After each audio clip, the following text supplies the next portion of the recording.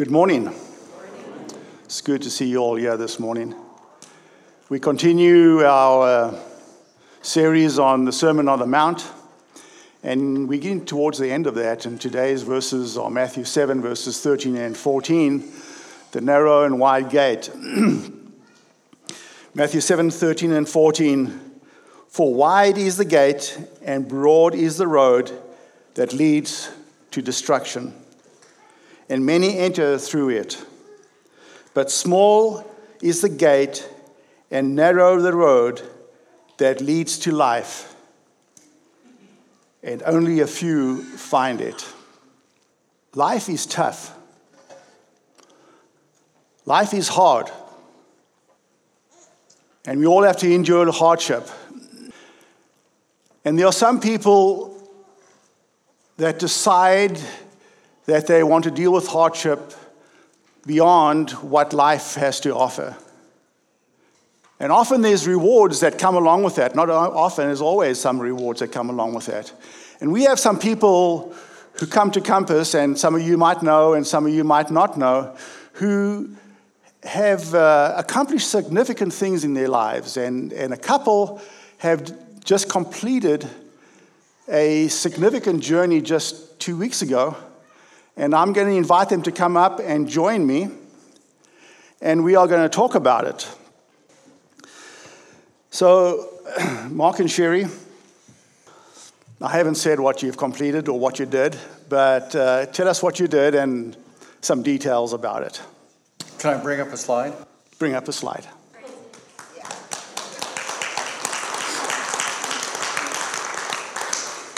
Yeah, I wish you were there.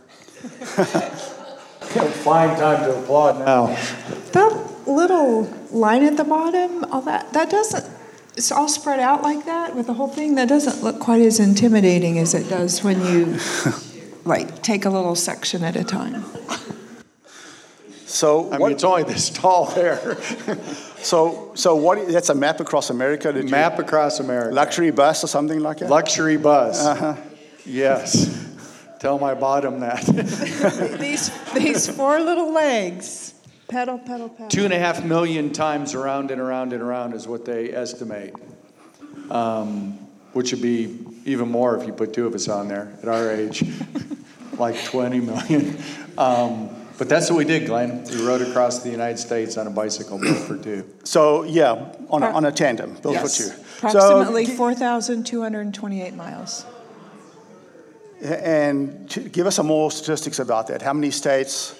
In fact, how many days? days? We can show you the states. Okay. So we went, Glenn, we did it different. We started in Pueblo, Colorado, and we went east, and then we went from Pueblo, Colorado, and went west. But Virginia, and then you go through Kentucky, which you hear funny banjo sounds, and you drive through just a little bit of Illinois where you see big gravel trucks actually run us off the road, and then Missouri. And then we get into Kansas. I don't like Kansas. In fact, sorry, anybody, if you're from Kansas, I don't like Kansas. You don't see any of the funny ridges at the bottom in Kansas? Very flat, huh? We started there. We started in eastern Colorado and went back towards the east through Kansas. That was our starting point. We can get back to that. We'll get back to it because it was by far the toughest thing we've ever done. So, sorry, the toughest was Kansas? By far. Oh, yeah. The flat country? Yeah. Oh, yeah. Okay. Yeah, by far. Okay. Then you go through Colorado and you go up through Wyoming, which is beautiful and amazing, and you get to Montana and you kind of take this funny northern route because the home of adventure cycling, which is where the maps come from, is in Missoula, Montana. So they want us to go by their place. And we take a picture there and they wave and do strange things. And you get to sign the wall and say, hey. Wow. And then Idaho, the toughest climb that we had was in Idaho. It's a little road. It's not a mountain. It's a little road. And by far it was the toughest. And the people we talked to, steepest. It was just crazy. And then we get into Oregon. And we even have some pictures from Oregon in a little bit. So, why? Why did you do this? You know, I have to tell you, Our children are still asking that question. all bad things happen around a dinner table. And this happened around a dinner table with a bunch of friends who said, hey, we've just ridden across the state of Missouri, which is the toughest climbs you have in this entire thing. Missouri is really hard. It's almost as many, it's more feet of climbing in Missouri than there is in Colorado. How's that? Wow. And it's straight up and it's straight down and it's straight up and it's straight down. And Gary's driving with his truck with hay bales and he drives you off the road every 10 minutes. Missouri's tough. But we just done that, 240 miles. And we said, what could we do for an encore? And 8 friends said, we could ride across the country. And we all nodded our head like, sure we could. Because we knew it wouldn't happen until we were old. And someone in the group got the bright idea and said, if we waited till we're old, we'll never do it, so let's start now. That was 7 years ago. That was 7 years. So how long in total did it take you to ride? About 70 days. About 70 days? Over what time period? Over 6 years. Over 6 years. Yeah. Wow. Okay. So we did about 10 days of summer. And the stages, so how did you get from one stage to the other? How did you organize that?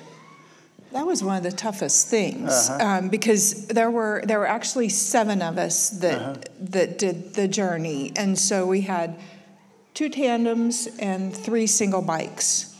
So most of the time, fortunately, we had a resourceful leader, and so we would load our bikes onto a trailer, and sometimes it would be even a big enough trailer that a vehicle could also get into the trailer, and then we would beg somebody retired to drive us to a spot, drop us off with our bikes. Sometimes they would take the vehicle then to where we hoped to finish, leave it, pull the car off, drive home. So did you mark a place on the ground where you start next time? Pretty much. We would have to get there, and then the next time we'd get back. Okay. We're known as the Every Milers. Okay. Yeah. And the people that cross the United States, there are those who go, I got really close to finishing. Let's just mark it good. We're not that group. We're the Every Milers. Wherever we stopped, we had to come back and start there. Okay. And if you didn't, and you kind of had to start behind it, because you didn't want to miss any of it. One year we missed a few miles. Well, it was our first year. First year. Due to different circumstances, we missed a few miles. So a little bit later that fall, because we did the Colorado, Kansas, and then we did the Missouri in the fall since that was closer to home. And so we went just a little bit early so we could back up and finish those few miles that some didn't, some had finished and we hadn't, so that we got every mile. So describe some of the hardships that you had to endure. Mental. Okay. Glenn, the toughest was the start. Yeah. By far, was starting it. And we had someone with us for the first couple days that was in a truck, and he was going to follow us. And he got bored really quick. You guys only go 70 miles. I can do that in an hour. Yeah. You got a gas pedal. So he drove off, and all of a sudden the trip began, and the adventure truly began. Yeah. This was the summer of the Moore, Oklahoma tornado. So Moore, Oklahoma has tornadoes. We are chasing, in this picture, we are chasing storm chasers. We are going the same way they're going on a bicycle. There's something wrong with the mental picture of this. I think there's a picture later that day. I don't know which, but it showed the storm. I don't know if you stuck that in there, but okay. But, I mean, we had a picture of just black skies. It was like, oh, my word, what are we going to do? But the winds that year. And that was it. It's interesting because I think the spiritual connection is amazing. Mm-hmm. We had a map. This map tells you every single turn. Tells you how to get there. People that are going to be there, phone numbers, all the rest. I've got a Bible too, so I got the map. The toughest thing was Kansas, and it wasn't the mountains, because you can see mountains. It was the unseen. It was absolutely the unseen. It was the wind. It was 40 plus. We had a hidden foe. We did not know. We thought we're starting out easy. We're going to go flat. Colorado, we're going to go hundreds of miles a day. It'll be easy. No problem. Mm-hmm. We would go a mile. I would get off the bike. Sherry would ride on my shoulders, and we were riding in a 45 and 50 mile an hour winds. We wore out a set of tires in 4 days. It was hitting us from the side. It was blowing us back into Gary. Gary gets around in his semi. He's all over. And Sherry would say, why are we going into the middle of the road? He couldn't and I help would say things like, I'm not trying to. And she said, but we're keep going into the middle of the road. And we were on the side, and we rolled right through a set of tires, through the sidewall. In Hutchinson, Kansas, we changed them. Wow. But it was the unseen winds. That was the toughest. Did you ever feel like giving up? That first year. That first year was like, what have we decided to do? This was supposed to be the easy year. If this is easy, oh my goodness. Yeah. Yeah. Wow. Okay. So what are the lessons that you learned from this experience? You spent many days in the saddle, many hours. You must have thought about. This slide right here. That was going to be my last one, but go ahead. Never mind. Do you want to do that right now? Yeah, that represents one of the lessons that we learned. For some reason that day, we were both just fatigued. We started out that morning feeling pretty happy, but as the day went on, it was hot. It was windy. Crazy windy. We had one day of tailwind in 70-some days. We went 120 that miles true. that day. Wow. Every other day we had headwind. Literally. Yep. We know. I wrote in it. So this day it was probably getting around noon. And Close to 100 degrees. And this was just one of the, as you can see, there's no trees, there's nothing. You're just out in the middle of, it was Montana, right? Yeah. And you're just winding up this pass that We've been riding for about 2.5 hours. We've been pedaling up a pass. Forever. And you're just slowly going up and up and up.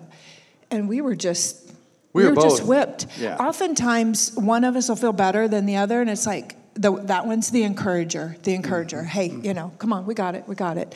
We were both just spent, and we were ready to.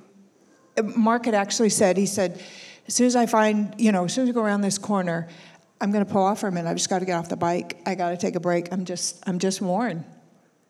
And so we were. And then what happened?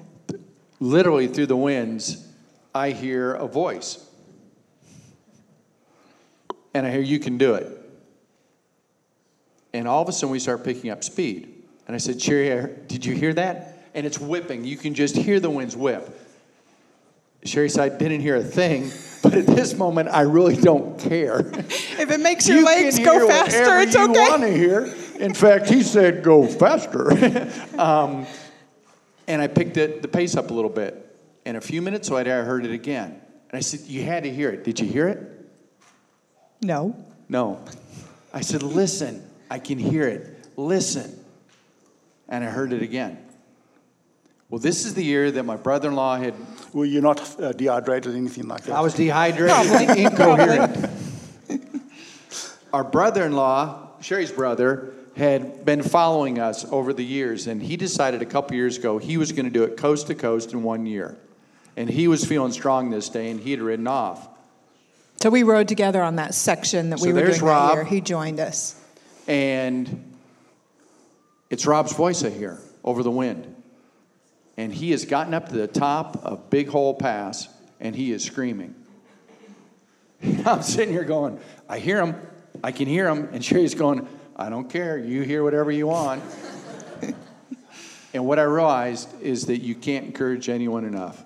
You just can't do it. Those words, it still moves me. It was just like a shot of adrenaline. And he really was up there. We got closer, and I'm like, oh, I see Rob. I see him up there. He was just shouting. Come on, Decker. Come on, Team Decker. You can do it. You've got this. And he was just jumping up and down. I think he'd been there. He had felt it. He had understood it, how tough it was. And he was just encouraging. And I literally got the vision of the cloud of angels and saints that go before us and called us out to us. Wow. And it was so exciting. We just kept going. And that was huge. That was a big lesson. Okay. The other thing I learned is the person in the back of the bike is always right. I learned that. It took 6 years. So to wrap this up, are there any rewards that came out of this?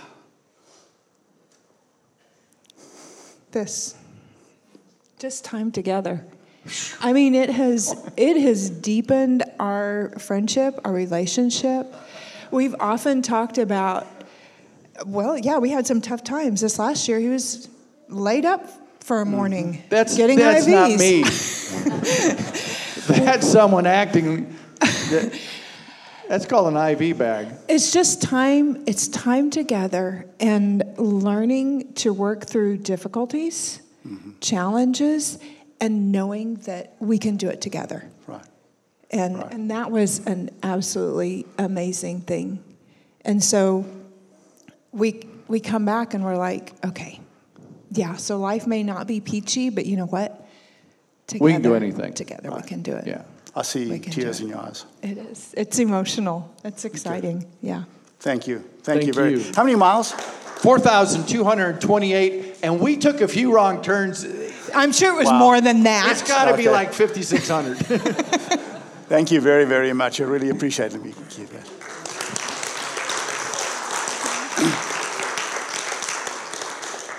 Kendall's turn. So Kendall, I've never really known, I've known Kendall since he was a little boy. And here we go, Kendall. I think this one echoes a little less than that one. And I've seen him grow up, but I've really never known him all that well. And but Cheryl has followed him on whatever social media is out there, and I'm very much aware of what this guy he's all about. And I become why am I emotional? I become a fan of this man. I mean, he's an amazing young man. He really is. But he accomplished something great as well, which is very similar to what they did as well. So, Kendall, tell us what you did. Put that close to your mouth. In 2016, right after I finished college, I hiked the entire length of the Appalachian Trail in one summer. They call it a through hike. And so it was 2,189.1 miles is the official mileage of the trail that year. And so where does it begin and where does it end? it begins on it begins officially on top of one mountain in Georgia, and it ends on top of another one. And so you have to walk up to the start and finish of the trail, so it requires more walking than that. But it starts in Springer Mountain, Georgia, and goes to Katahdin in Maine, which is in the middle of nowhere in a state park. And so it takes most people 5 to 7 months. It took me 2 days shy of 5 months. I did it a little faster than most. Wow. Mostly because I started later, because I had to finish college.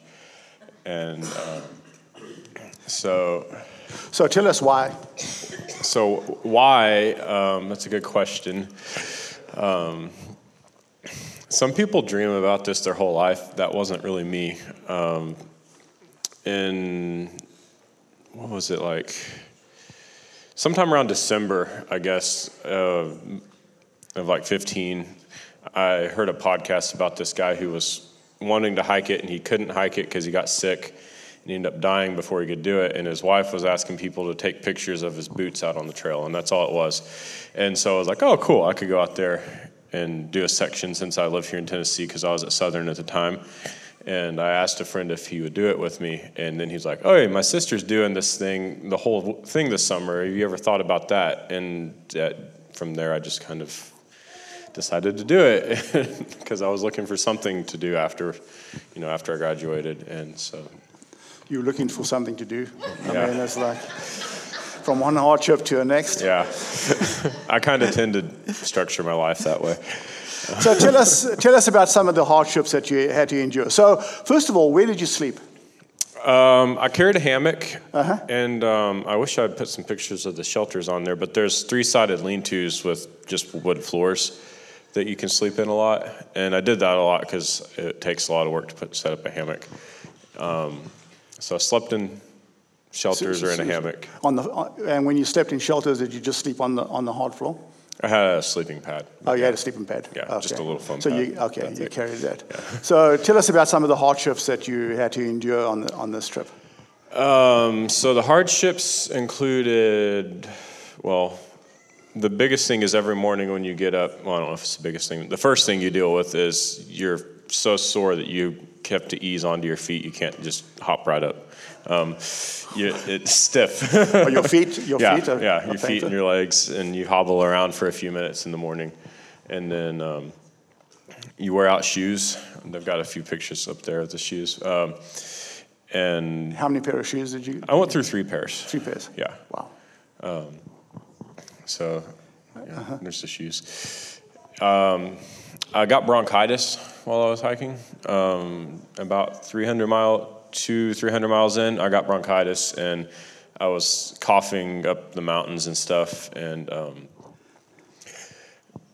so, yeah, I was coughing a lot going up the mountains, and normally you go about 3 miles an hour, and I was reading in my journal this morning that I was going 1 mile an hour whenever I was in that section. And fortunately, the trail kind of provides when you need things out there. You can link that to spiritual aspect too. But I got sick going through a town that I had friends that lived there that I went to Southern with. And so their parents came and picked me up off the trail and let me stay in their house for a couple of days until I got better and stuff. A few other hardships were just heat, exhaustion, wild animals, rattlesnakes. What animals? hog. What animals did you? I got charged by a sick hog in the Smokies, like a 500-pound wild hog. Yeah. Wow. Yeah. I ran.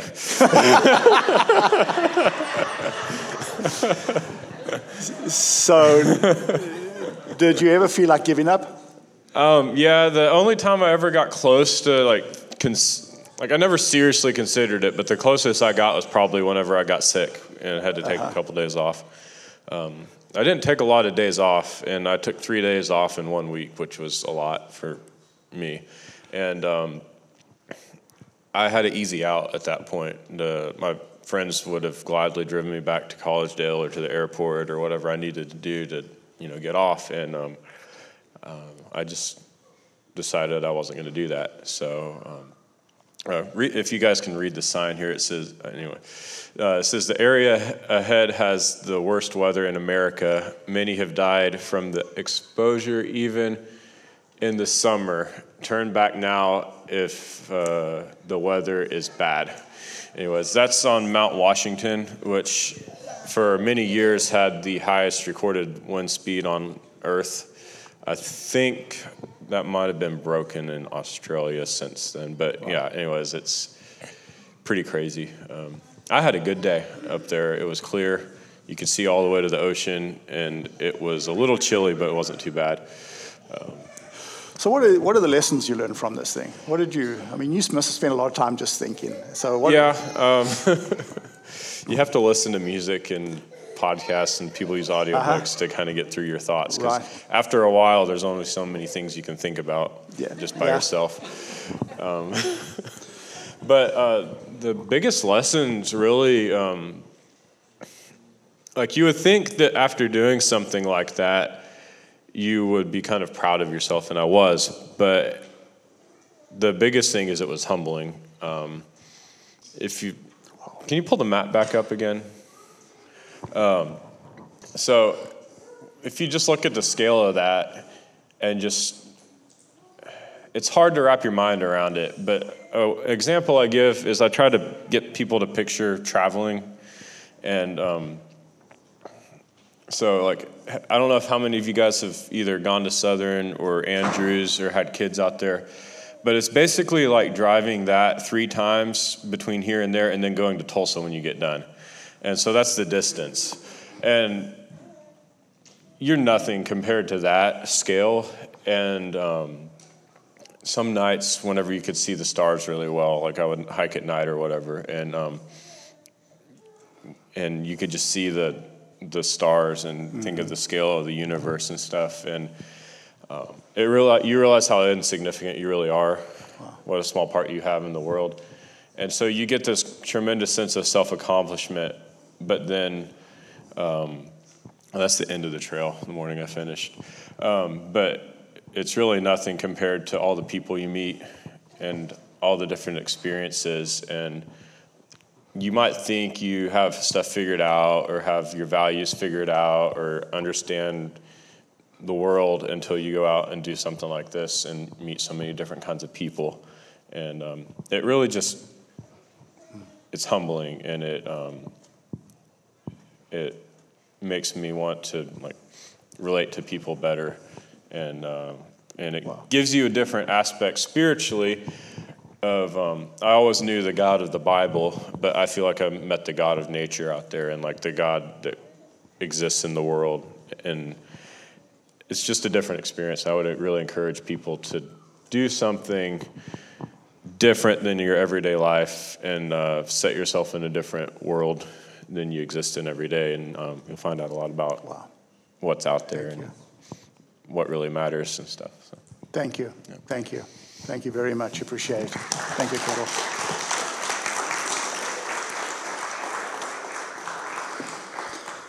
Okay, I think I can sit down. The sermon has been preached. That's quite profound, actually.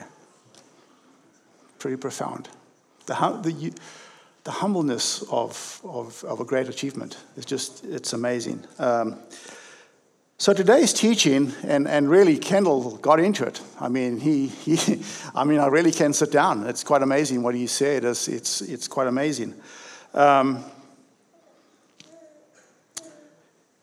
Matthew 7, verses 13 and 14, and I read the verses earlier. And these verses are often misunderstood and misinterpreted. And the NIV version has these verses are actually quite difficult to translate because of the words of similar meaning but different connotations to the words.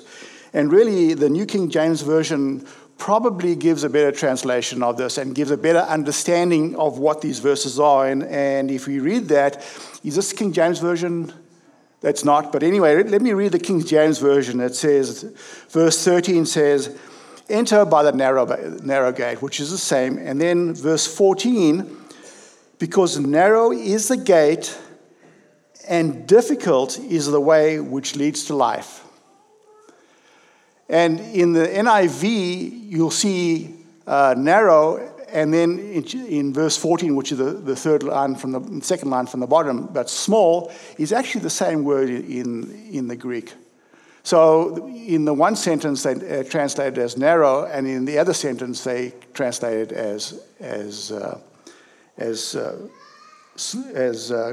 difficult. But the King James Version says, verse 14, because narrow is the gate and difficult is the way which leads to life, and there are few who find it.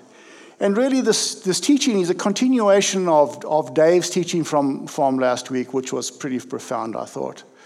It's this whole context of salvation and works. And is there a difference between salvation and works? And I think Dave made it very clear that there is. Salvation is assured. And really, if we read these verses, in the King James, the original King James Version, it often talks about the straight gate. And we often think of that straight spelled T-R-A-I-G-H-T, which is not. Straight means narrow, as in the Straits of Gibraltar. It's a narrowing that occurs. And really, so if you want to go from, if you're in a sailboat and you want to go from here to Israel, other than the Suez Canal, which is man-made, it's on the east side of the Mediterranean Sea.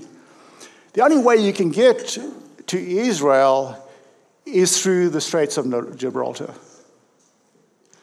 And in Christ's teaching over here, he is talking about the narrow gate, and he is referring to himself.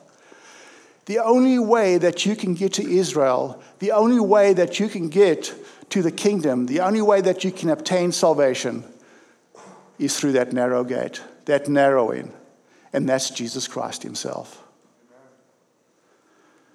And that's the one thing that he's been taught over here. Jesus saying, I am the way, the truth, and the life. I am that gate. Come through me, just sail through me, and I will provide that. But there's a second part to that, which becomes the more difficult part, and the part that we don't often want to talk about because it's referring to the works that we have to perform in life, and not only the works that we have to perform in life, but also the difficulties of being a disciple of Jesus, a follower of Jesus. Jesus doesn't promise an easy life. In fact, an easy life is detrimental for us as a follower of Jesus Christ. Because an easy life makes us less dependent on him. Difficulty is a good thing. It is not a bad thing. It actually is a good thing. Scott Peck wrote a book, The Road Less Traveled, which is based on Robert Frost's poem, The Road Not Taken. And the very first sentence he has in that book is, life is difficult.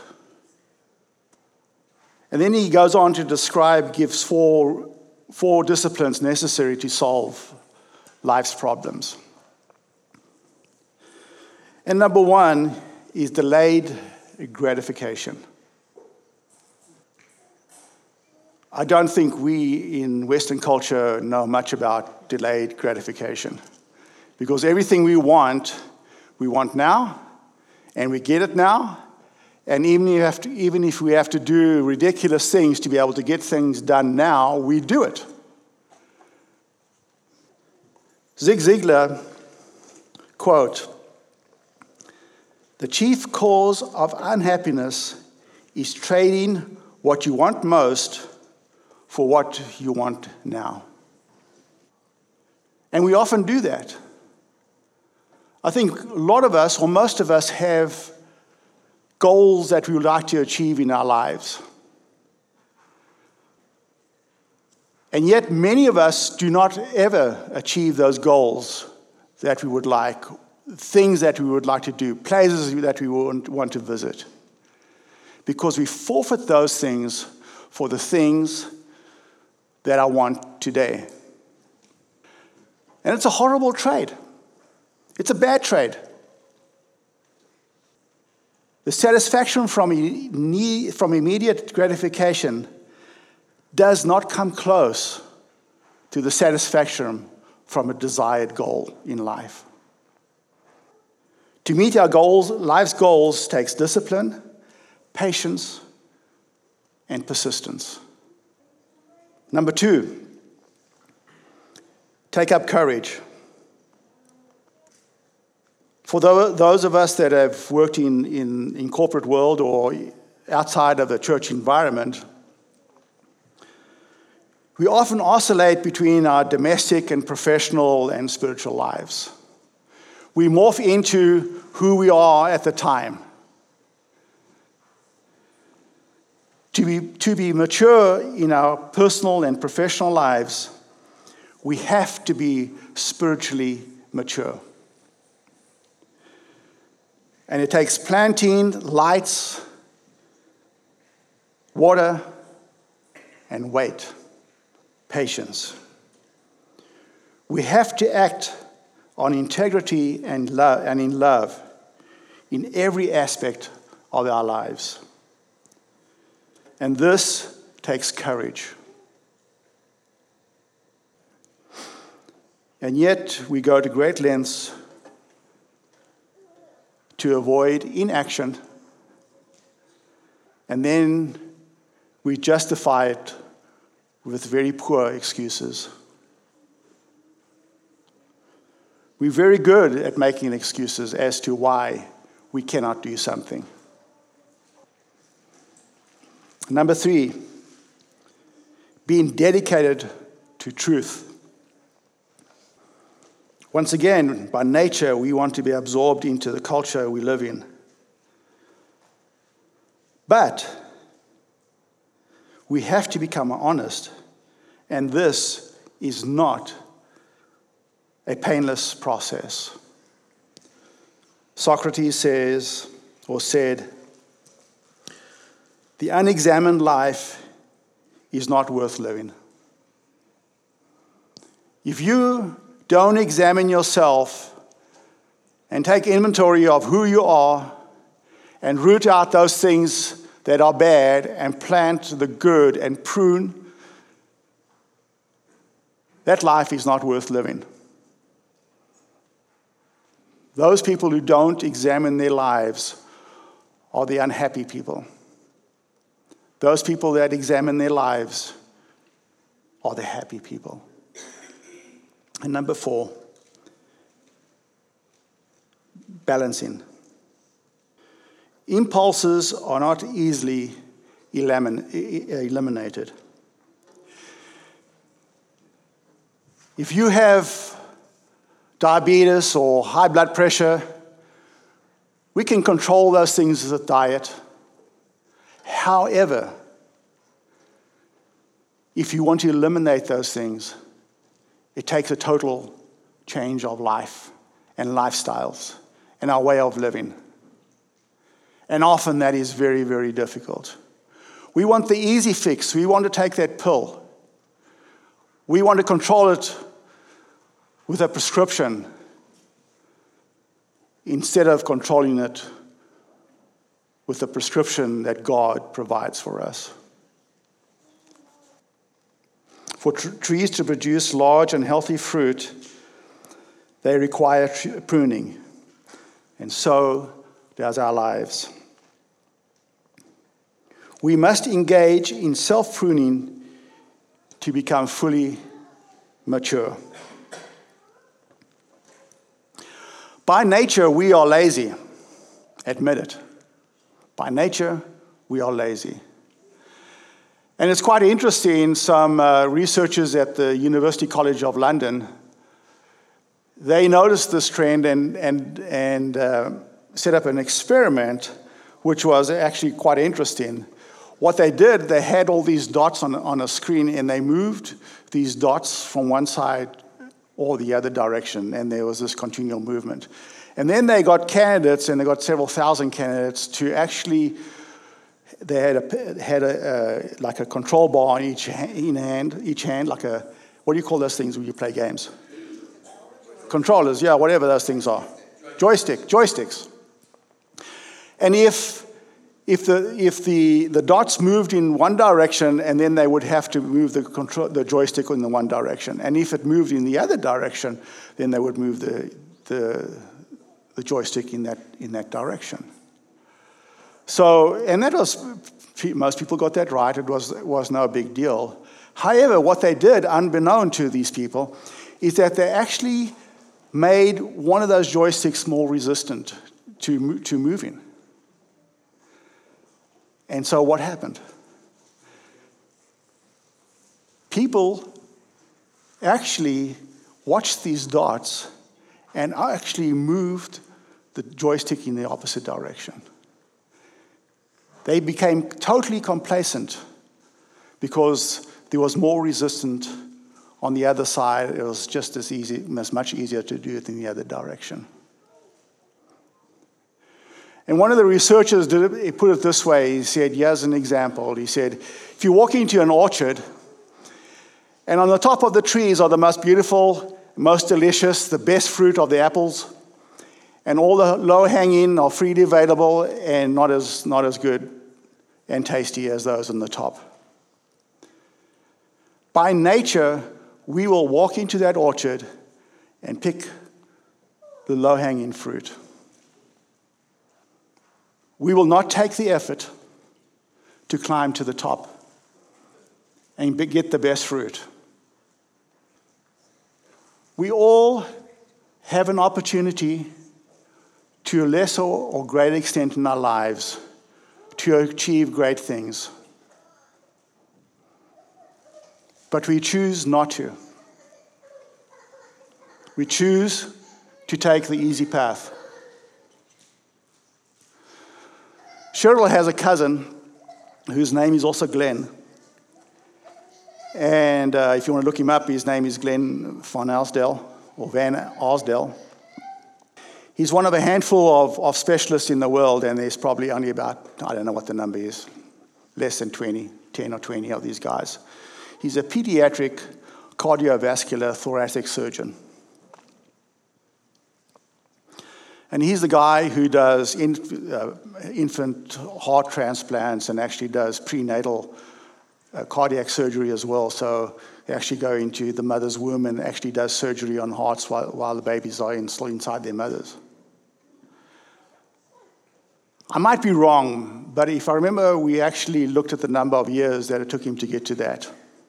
And I'm not bragging about him, that I'm related to him or Cheryl's related to him, but I just think the illustration is so profound. If I remember correctly, from med school until he was fully qualified, it took him 12 years of study. 12 years. That's a whole tertiary education all over again. He made the decision of what he wanted to be and what he wanted to do, and he took the effort. He resisted the easy path and took the effort to achieve great things. We all have that potential. None of us are exempt from that. We all have opportunities in our lives to make a difference, to do the hard things, to choose not to be latent.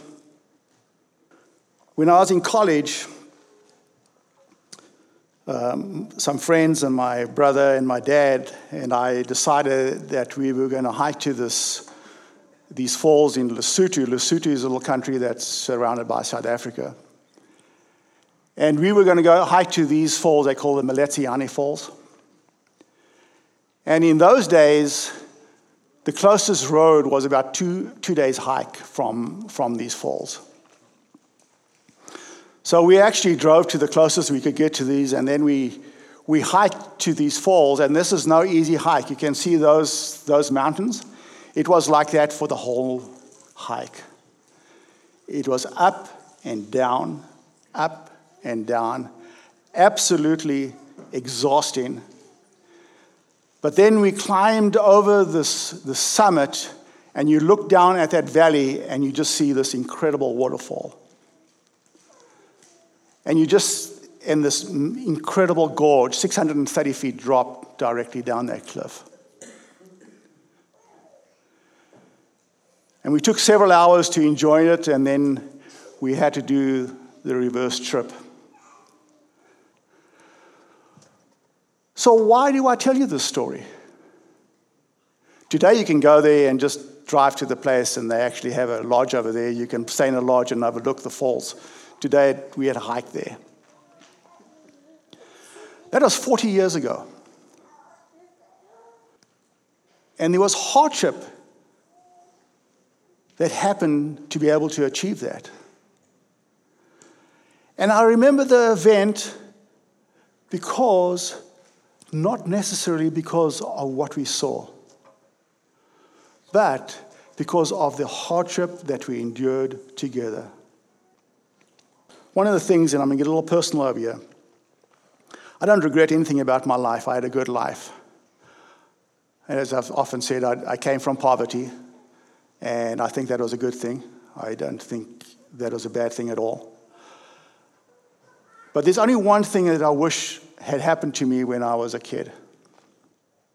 I wish somebody had come to me and said to me, "You can be better than what you think you are. You don't have to be mundane and just do the ordinary." There's no regrets. I don't believe that we should ever regret anything in our lives, because I think God has taken me on a journey which has been incredible. I think He has used me in ways that He probably wouldn't have used me if I had made different decisions. But I probably would have chosen a different career. I probably would have done something different with my life. And if there's nothing else you can do, especially those older people, if you see a kid, any kid, whether they or you think they have potential or not, encourage them. Go and tell them that they can be better than what they think they can be. They can be. All it takes is effort. And for those people that are more senior, who think they've done nothing special with their lives, it's never too late. It's never too late. Jesus still needs people working in his vineyard that can make a difference. And you have those opportunities. When you see them, don't find excuses. Don't resist the easy. Take the hard. Final 3 sentences in Robert Frost's poem, The Road Not Taken. 2 roads diverged in a wood, and I took the one less traveled by. And that has made all the difference. Father, our prayer is simple. When I come to that fork in the road, may I choose the path that is less traveled. Amen.